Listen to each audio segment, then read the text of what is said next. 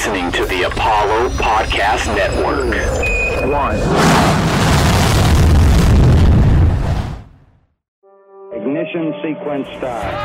See, Elijah has David Robinson just bamboozled. Kelly out of the corner for three. Hit it! Don't ever underestimate the heart of a champion. The Houston Rockets select Yao Ming. McLeany at the buzzer. Yeah! Chris Paul puts it up. Goes to Hart on Thompson, steps right, shoots for the win. A three. He got it. I know what we need to do. I know exactly what we need to do. Russell Westbrook, James Harden. I know what's at stake. It's gonna be scary. Not for us.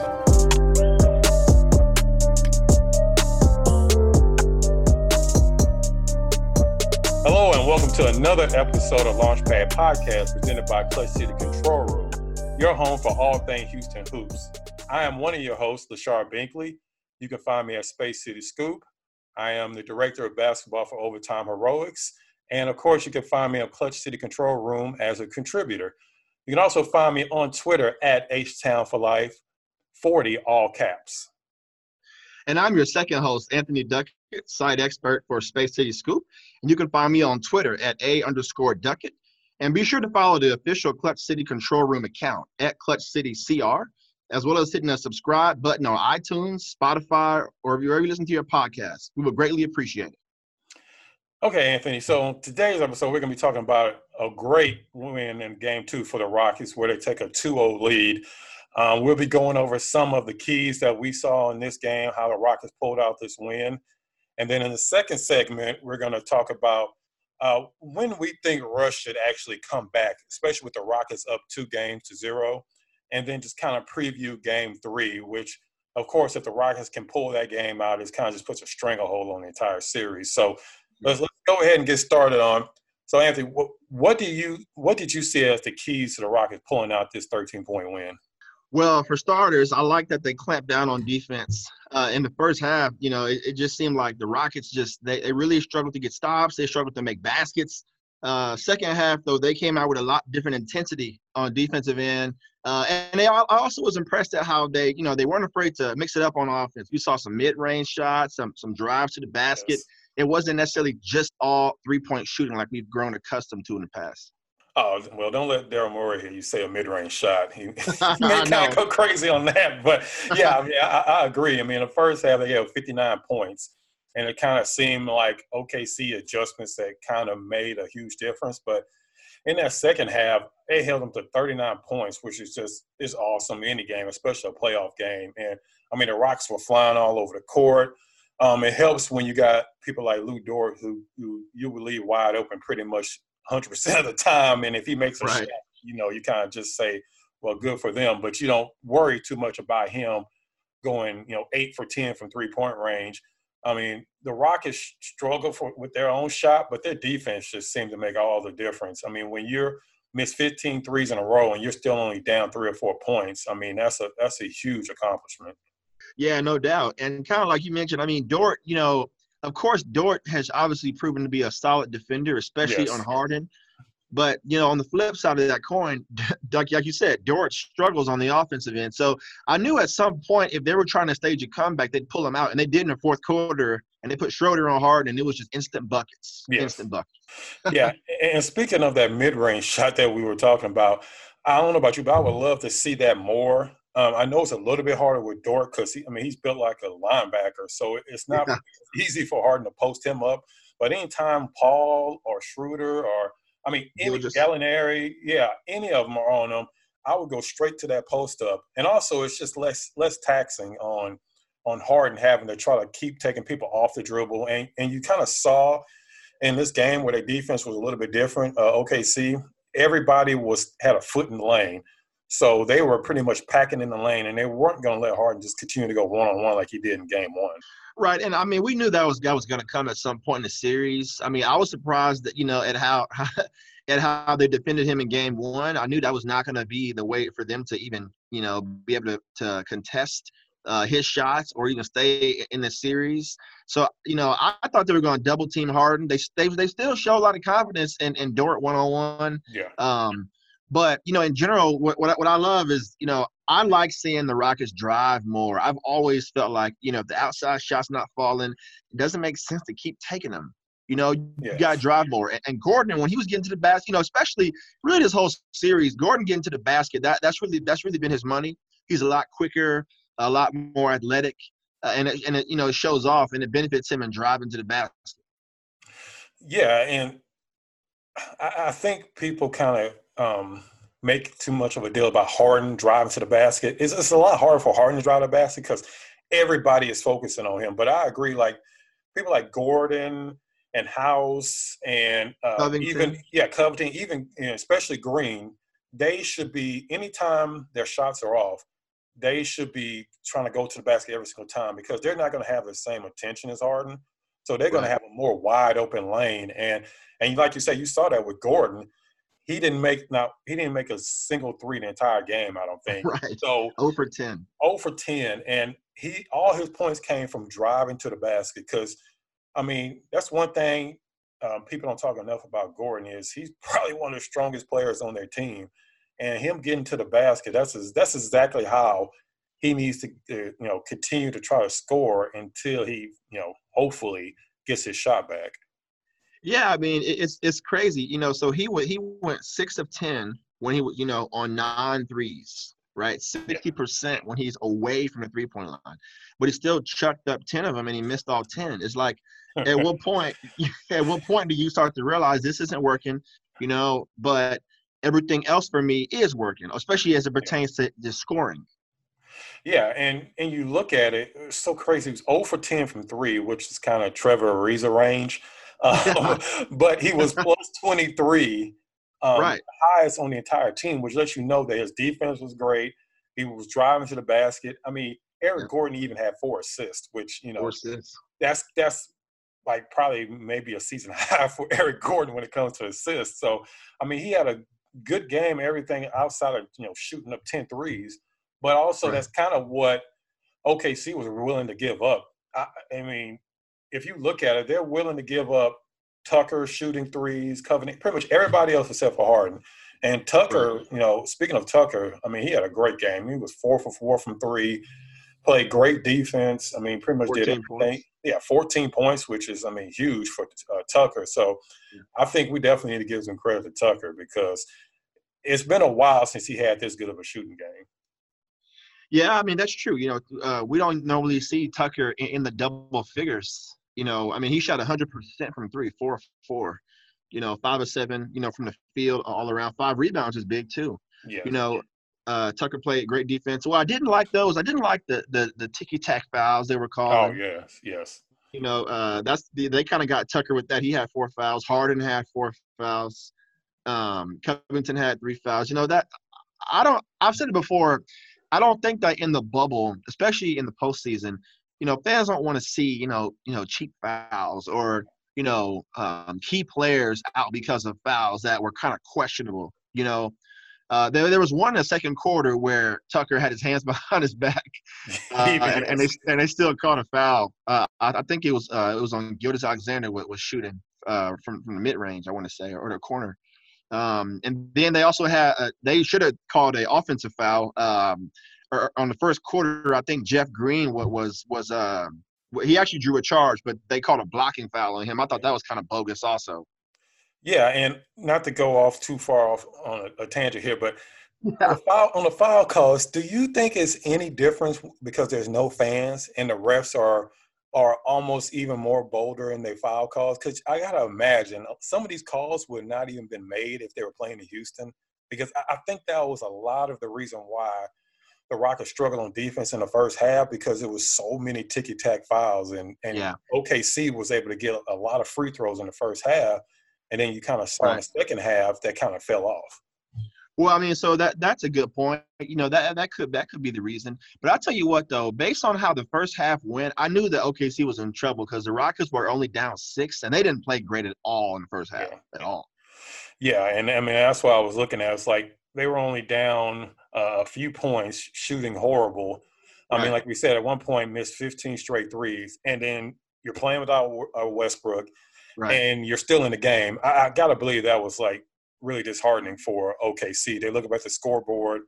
The Rockets shot actually worse than they did last game, and you're still barely winning the game. We all knew eventually the Rockets were going to go on some type of streak, and that's exactly what happened with the bench. But let me ask you, the Rockets' defense on Chris Paul was great. It was great through the first three quarters last game. He really got most of his points like in garbage time. Exactly, in the fourth quarter. What do you see? Do you see kind of what I see is the same problem he had last year where he just can't get by guys? And earlier in the year when they were beating the Rockets, it was because they were seeking out Clint Capella. And now you have Jeff Green, who's a much better on-ball defender. Yeah, I mean, we're definitely starting to see well, not starting, but in this series, we've definitely seen the Chris Paul we had, last season. When the trade was made, a lot of people were like, oh, why'd you do that? And even still now, a lot of people still feel like, it wasn't the best move to trade CP3 for Westbrook because he played well throughout the regular season, fairly well enough. He led a young group of guys into the postseason, fifth seed.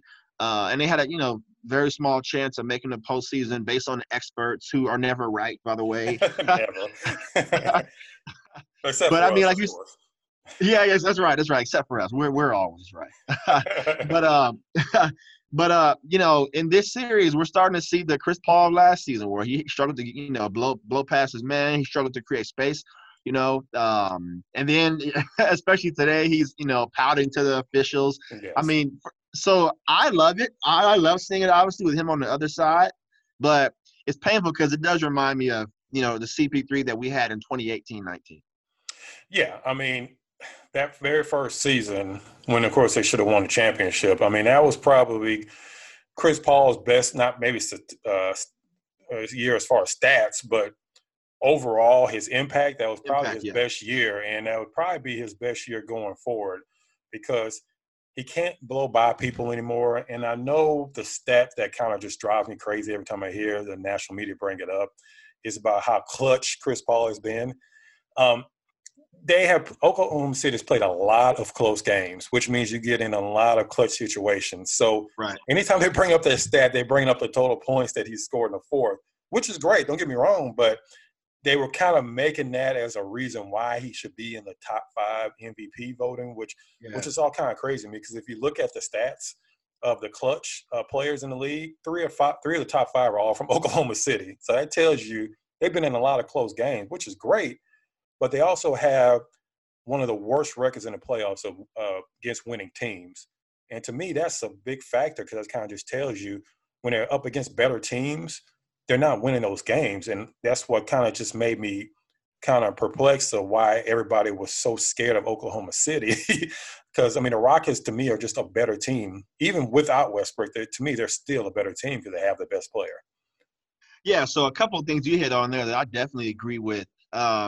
For starters, the Chris Paul love, the thing is, the media, once they develop a narrative about a player, man, that becomes infectious to, a lot of fans because a lot of fans who are relying on, these media personalities like your ESPN or, Sirius XM radio host, a lot of those guys, FS1 host, the fans, a lot of fans feel like these guys are more educated than they are, which is wrong.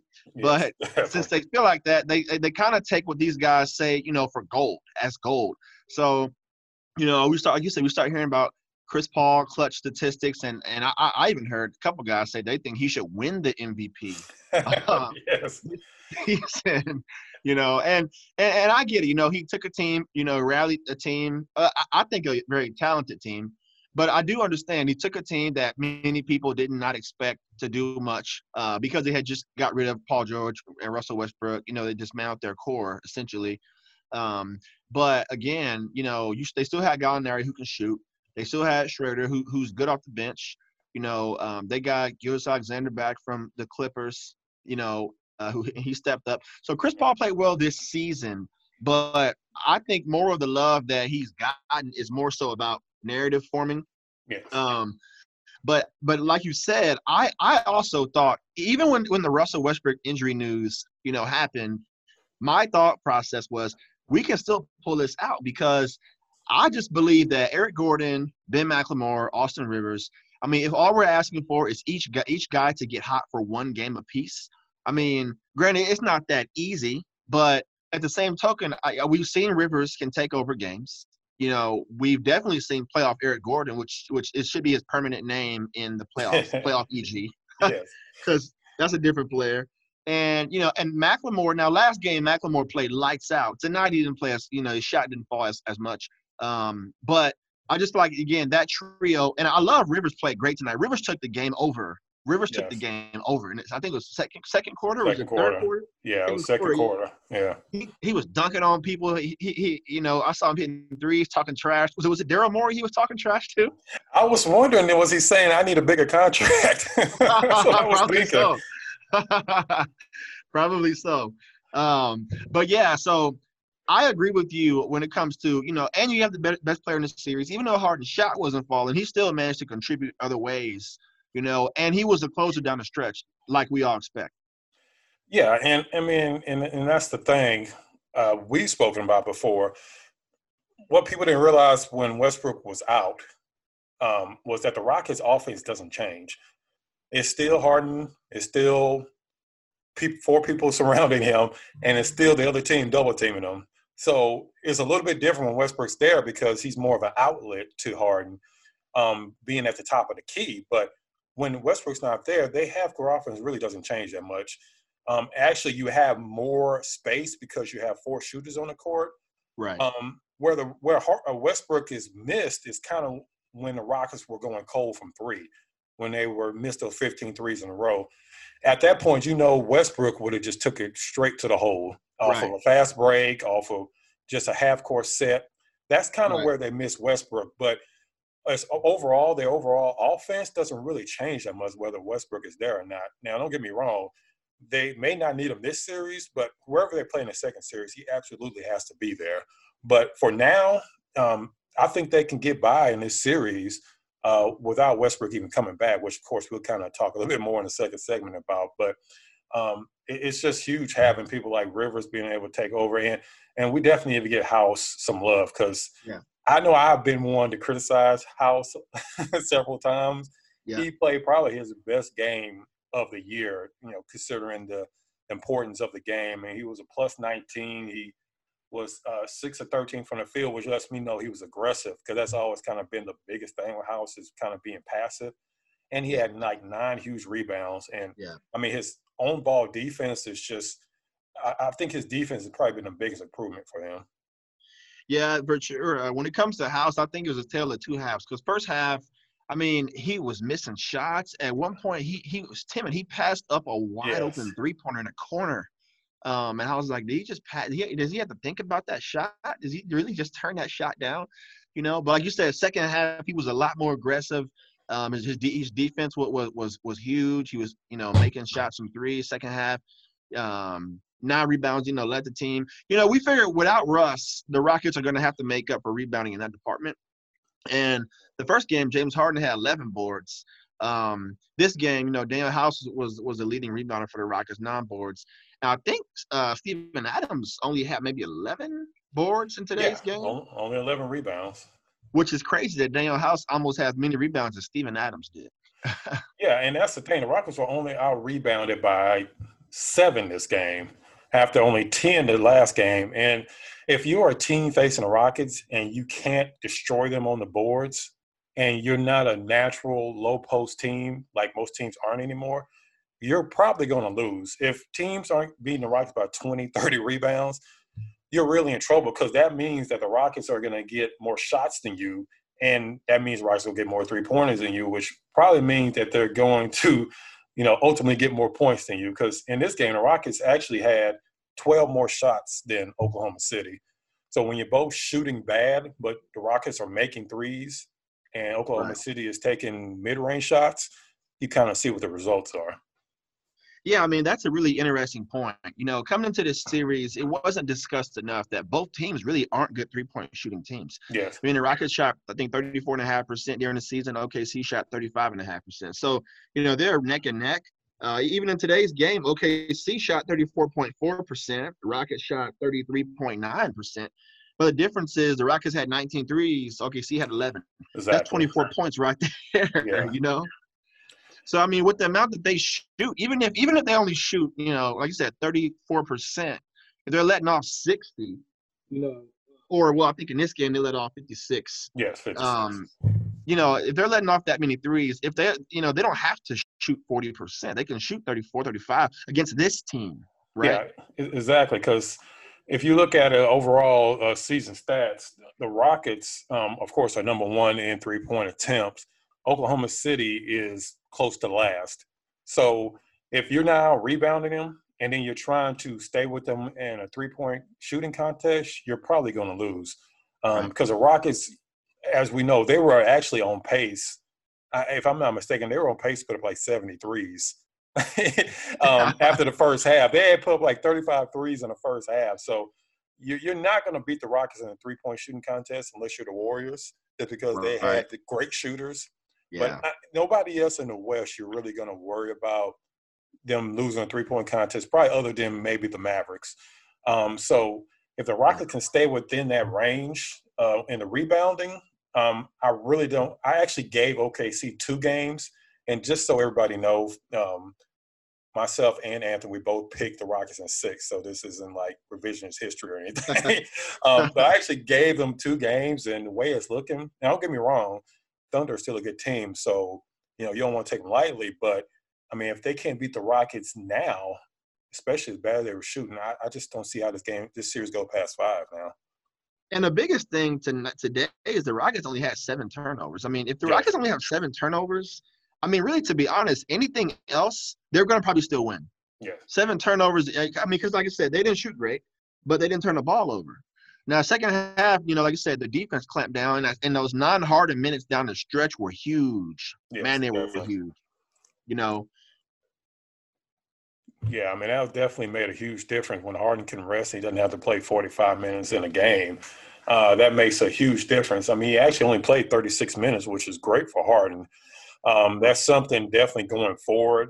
If they can continue that, even when Westbrook gets back, that's huge. And in the second half, a second part of our podcast, we're actually going to be discussing previewing Game 3, where, of course, like we said earlier, Rockets can kind of just take a string of hold on the series. And also, with the Rockets up 2-0, we're going to discuss when we would bring Westbrook back in this first round, if we would even bring him back in the first round. We'll go over all of that, so please stay tuned. Support for this podcast comes from AT&T. 5G from AT&T is fast, reliable, secure, and nationwide. So, should you switch? Well, historically, those were the reasons new tech was adopted. Neanderthals saw that fire heated things fast and made their caves secure from rampaging woolly mammoths. The ancient Romans saw that the aqueducts were a reliable and fast way to transport water, so they stopped carrying water jugs on their backs and adopted them nationwide. Oh, and 1800s Victorians saw electricity light up rooms fast and be more reliable than candles blowing out, so they stopped bumping into walls and made it nationwide. Today's no different. Switching to AT&T 5G is kind of a no-brainer. I mean, historically speaking, it's smarter than candles, water pots, and hungry dinosaurs. AT&T 5G, it's not complicated. 5G requires compatible plan, may not be in your area. See att.com/5G for you for details. And we are back for the second half for the final segment of the Launchpad podcast presented by Clutch City Control Room. If you enjoy our show, do us a favor and drop a review or leave us some stars. For the second half of our podcast, we're going to be discussing a preview of Game 3 and also when will be the right time for the Rockets or what they should do regarding Russell Westbrook's return for this series. But we'll start it off with in Game 3. What are your thoughts on what we should expect to see in the next game? So I don't actually think Oklahoma City is going to change too much. I think they're still going to pack the paint on Harden. They're going to force other Rockets to beat them. And I think they're going to kind of bank on that they're going to make more shots next game. I do think that Chris Paul is probably going to be even more aggressive coming into this next game because he knows going down 3-0. The series is pretty much over. So I don't really see the Thunder changing too much because they actually did a good job on Harden. I just think that the Rockets' defense made such a big difference I think that's the reason why the Rockets won this game. So actually, the Thunder defense was actually pretty good this game. So I don't really see them changing too much with that. I just think that Chris Paul is probably going to be a little bit more aggressive. Honestly, they may even make a lineup change as far as maybe putting Schroeder in there, but there's not really too much they can really change because that's just kind of their team. They're a team that takes a lot of mid-range shots, doesn't take a lot of threes, kind of banks on their defense. So I don't really see too much changing between game 2 and 3 as far as adjustments. Yeah, I mean, if we're being honest, the Thunder, they really overachieved in the fact that they even are made it here. You know, 5th seed, they were not, like I said, I think they were like 0.02% chance of making it, to the playoffs at all. So they really overachieved. Like you said, their roster is what it is. They don't really have the ability to do too much. I do think that Chris Paul may take it personal, going down 0-3 to his former team. I actually am surprised he's looked this bad. Well, I won't say bad, but I'll just say he hasn't been as impactful as I would have thought. Yes. I personally thought he would have taken it personal, because they traded me, and we know Chris Paul's kind of pit bull mentality. So that's kind of what I expected. But as far as their defensive strategy, I mean, I guess the only thing that, maybe you're onto something that maybe they might insert Schroeder in the starting lineup. If they do that, in my opinion, that means they're going to probably double Harden because Dort was really their best one-on-one defender, and he held his own today. Yes. Although I don't think that Harden's struggles were entirely on Dort, but he played a part in that for sure. So, in my opinion, if they decide to bench Dort and start Schroeder, that means we're going to see a lot more double teams in Game 3. Yeah, and I'm glad you brought up about Dort. Dort did a great job. He stayed in front of Harden as much as he could. But it's something that definitely I want to point out is that Dort did a good job, but also it was several times Harden got by him, and it was literally 3 or 4 Thunder in the paint waiting for him. So a lot of times people want Harden to just why don't he drive to the basket? Why don't he drive to the basket? If you go back and look at some of the plays, it was a couple plays where some of the OKC Thunder weren't even guarding anybody else. They were overloading Harden's side, and anytime he drove, there was 2 or 3 players waiting for him. So I just think that they may look at it more like we need more offense, and that's why they may insert him in. But as far as their defense, actually this game, their defense was really good. They forced the Rockets to exactly what they wanted. They wanted everybody else to beat them but Harden. And that's kind of what happened with that run. Jeff Green, House, PJ Tucker, if they are hitting their shots, honestly, like I think we said before, if the Rockets are hitting anywhere between 37 and 42% from 3, nobody's beating them. Nobody in the league is going to beat them. And I think it was some crazy stat where if the Rockets shoot over 40%, they may have lost like 1 game the entire year from 3. So if they're making their shots, it really doesn't matter what the other team is doing. And I think D'Antoni's mentioned that a lot. They don't really care what other teams do to adjust because they're going to play their game regardless. They're going to have their 5 wings out there. They're going to shoot the threes. So whatever adjustments they make, it's probably not going to really make that much of a difference. This is really a case of the Rockets make their shots. If they're not making their shots, if they play stifling defense like they did today, they can pretty much be in any game. Yeah, I mean, I definitely agree with that. Like we said, the Rockets, they're going to play their style. They're going to play their way. If they're making, like you said, 37, I mean, even today, I mean, not even 34%, because of how much they're going to let off. And they're going to play that way. But I really worry about them taking the day off or taking the game off in theory, or not just say taking the game off, but I worry about them not playing with the same level of focus, in a Game 3. Because, I mean, really you think about it, the way I look at Game 3, if you're up 2-0 and you close out Game 3, I mean, to me, Game 3 is a closeout game. Because, I mean, obviously the series won't end after 3 wins. But really, to be honest, I mean, if you go up, there have been some exceptions. But for the most part, if you go up 3-0, the series is pretty much over. Whether it's a sweep or even a gentleman's sweep in 5, you go up 3-0, series is pretty much over for the most part. So really in that aspect, Game 3 can be viewed as a closeout game. That's the other team's best opportunity to fight back. Because if they're down 0-3, then it's a demoralizing loss. So that's the reason why I think that Game 3 is, especially in this case, is really important. You don't want to let the Thunder get any kind of false hope or false sense of security.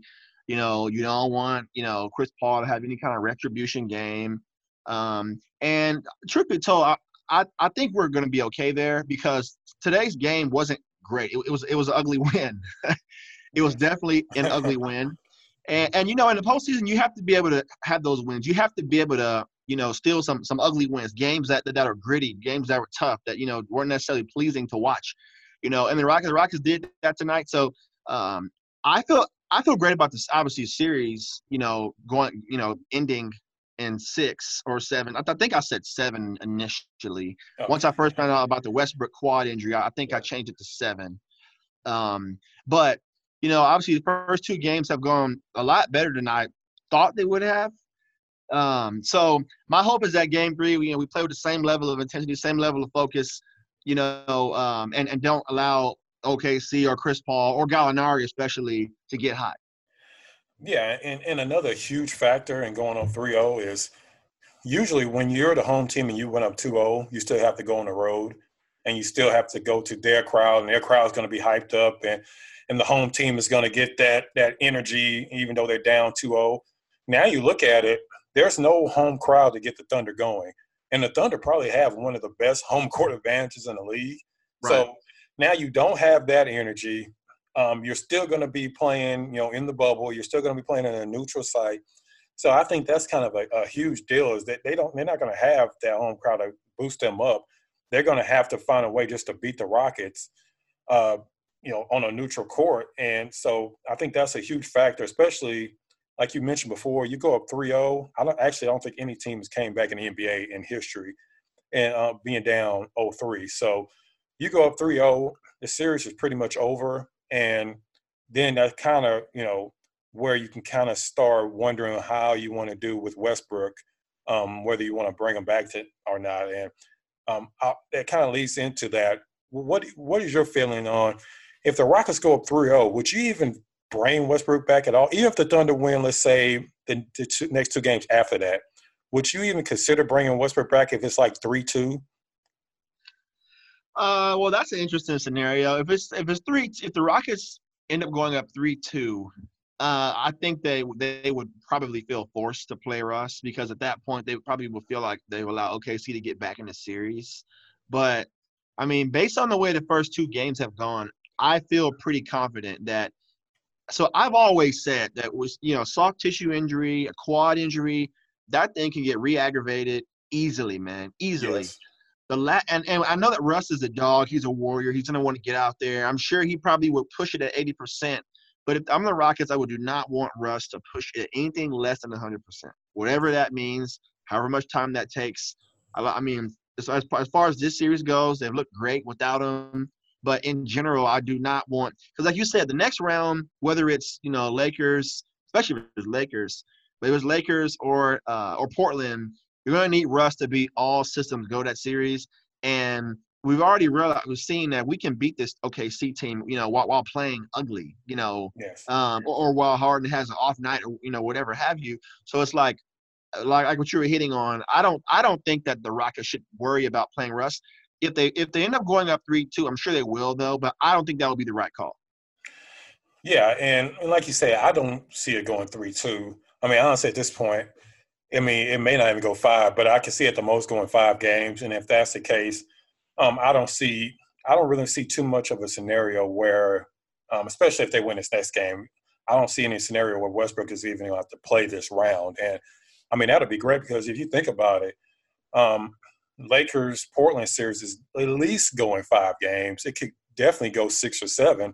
So that's even more time for Westbrook to heal. And if you have a healthy Westbrook going in round 2, I won't get too far ahead, but I mean, the confidence around Houston may be at, 2017, 2018 levels because, I mean, with the team around them, to me anyway, this is probably the best Rockets bench I've seen probably in the last 10 or 15 years, probably going back to even the 90s. I mean, they have multiple players that can step up without Westbrook. So I don't really think there's any reason that Westbrook should be any more than a cheerleader. And speaking of being a cheerleader, it kind of looks like his quad is doing okay because he really jumps off that bench a lot. So he looks like he's doing all right now. Yeah, but you know what though? I actually love seeing that, man. Yes. I really love seeing him cheering, team on the sidelines. At one point I even saw him coaching the guys up, and he could tell he had their full attention in the huddle. Yes. So that was awesome. I really love seeing that. But going back to what you said, obviously he's bouncing up and down, getting in the ref spaces, doing shooting demonstrations. He's been shooting, I think, for like the last couple of days. Yeah, he's been shooting for a few days now. Yeah. So I mean, it's to me. I'm sure he probably could give it a go if they needed him to, but they're being precautionary, in my opinion, at least, which is the right call because like we're saying, they can win this series without Russ. Yeah, and we have a few minutes left here, but real quickly, you were mentioning about Russ coaching on the sidelines. Do you see any difference as far as him being able to go to Harden and say, hey, you're not doing this right, you're not doing that right, something that we all know now that Chris Paul could never do? Pretty much, I don't know if any other player, maybe outside, maybe Tucker, can go to Harden and say, hey, you need to slow down on this or you need to do that. Do you see that as a huge difference between this team and especially like last year's team? Yeah, definitely. And I think Daniel House even said it in the postgame. He's like, this team, we have great relationships. We can criticize one another, turn into positive energy. That's obviously something that Chris Paul, and Harden, I mean, they're at different points in their careers. TP3 is a little bit older. So, he probably felt like he should have been, the elder statesman, the elder voice. Whereas Russ and Harden, we know they've been friends since they were kids. Yes. And there have been a few times throughout the season where Russ will tell Harden, hey, don't make that pass. Or, hey, man, you got to do this differently, do this better. So the short answer to your question is, yeah, I do think that makes a big difference because, we've seen on both ends, Harden can go to Russ and criticize him. And Russ isn't known to be someone that, that would just, I won't say that would just take criticism, but Russ isn't known to be someone that you can approach and say, hey, man, get it together, But with Harden and Russ, we've seen this season they've both been able to tell each other things like that and not take it personal.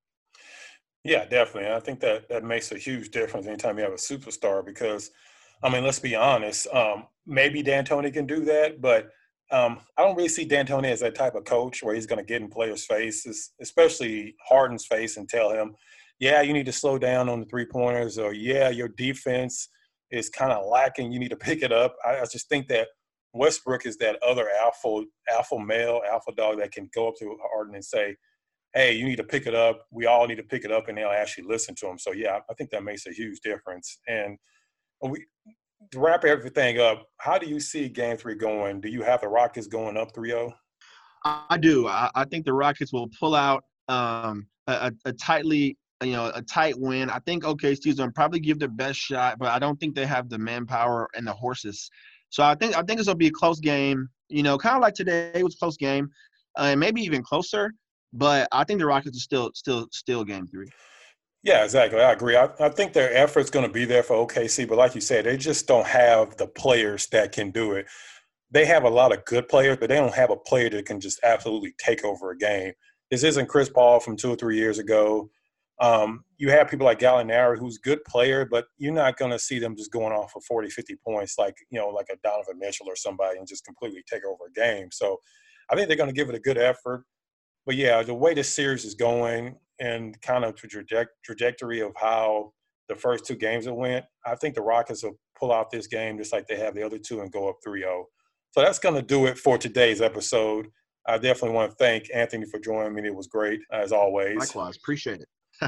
So if you haven't already done so, please be sure to subscribe to the podcast on iTunes, Spotify, or wherever you listen to your podcast. And if you appreciate the consistent digital and podcast breakdowns, analysis, speculation, guest voices, and camaraderie of our team, please consider clicking the link in the description to check out one of our monthly Patreon subscription options.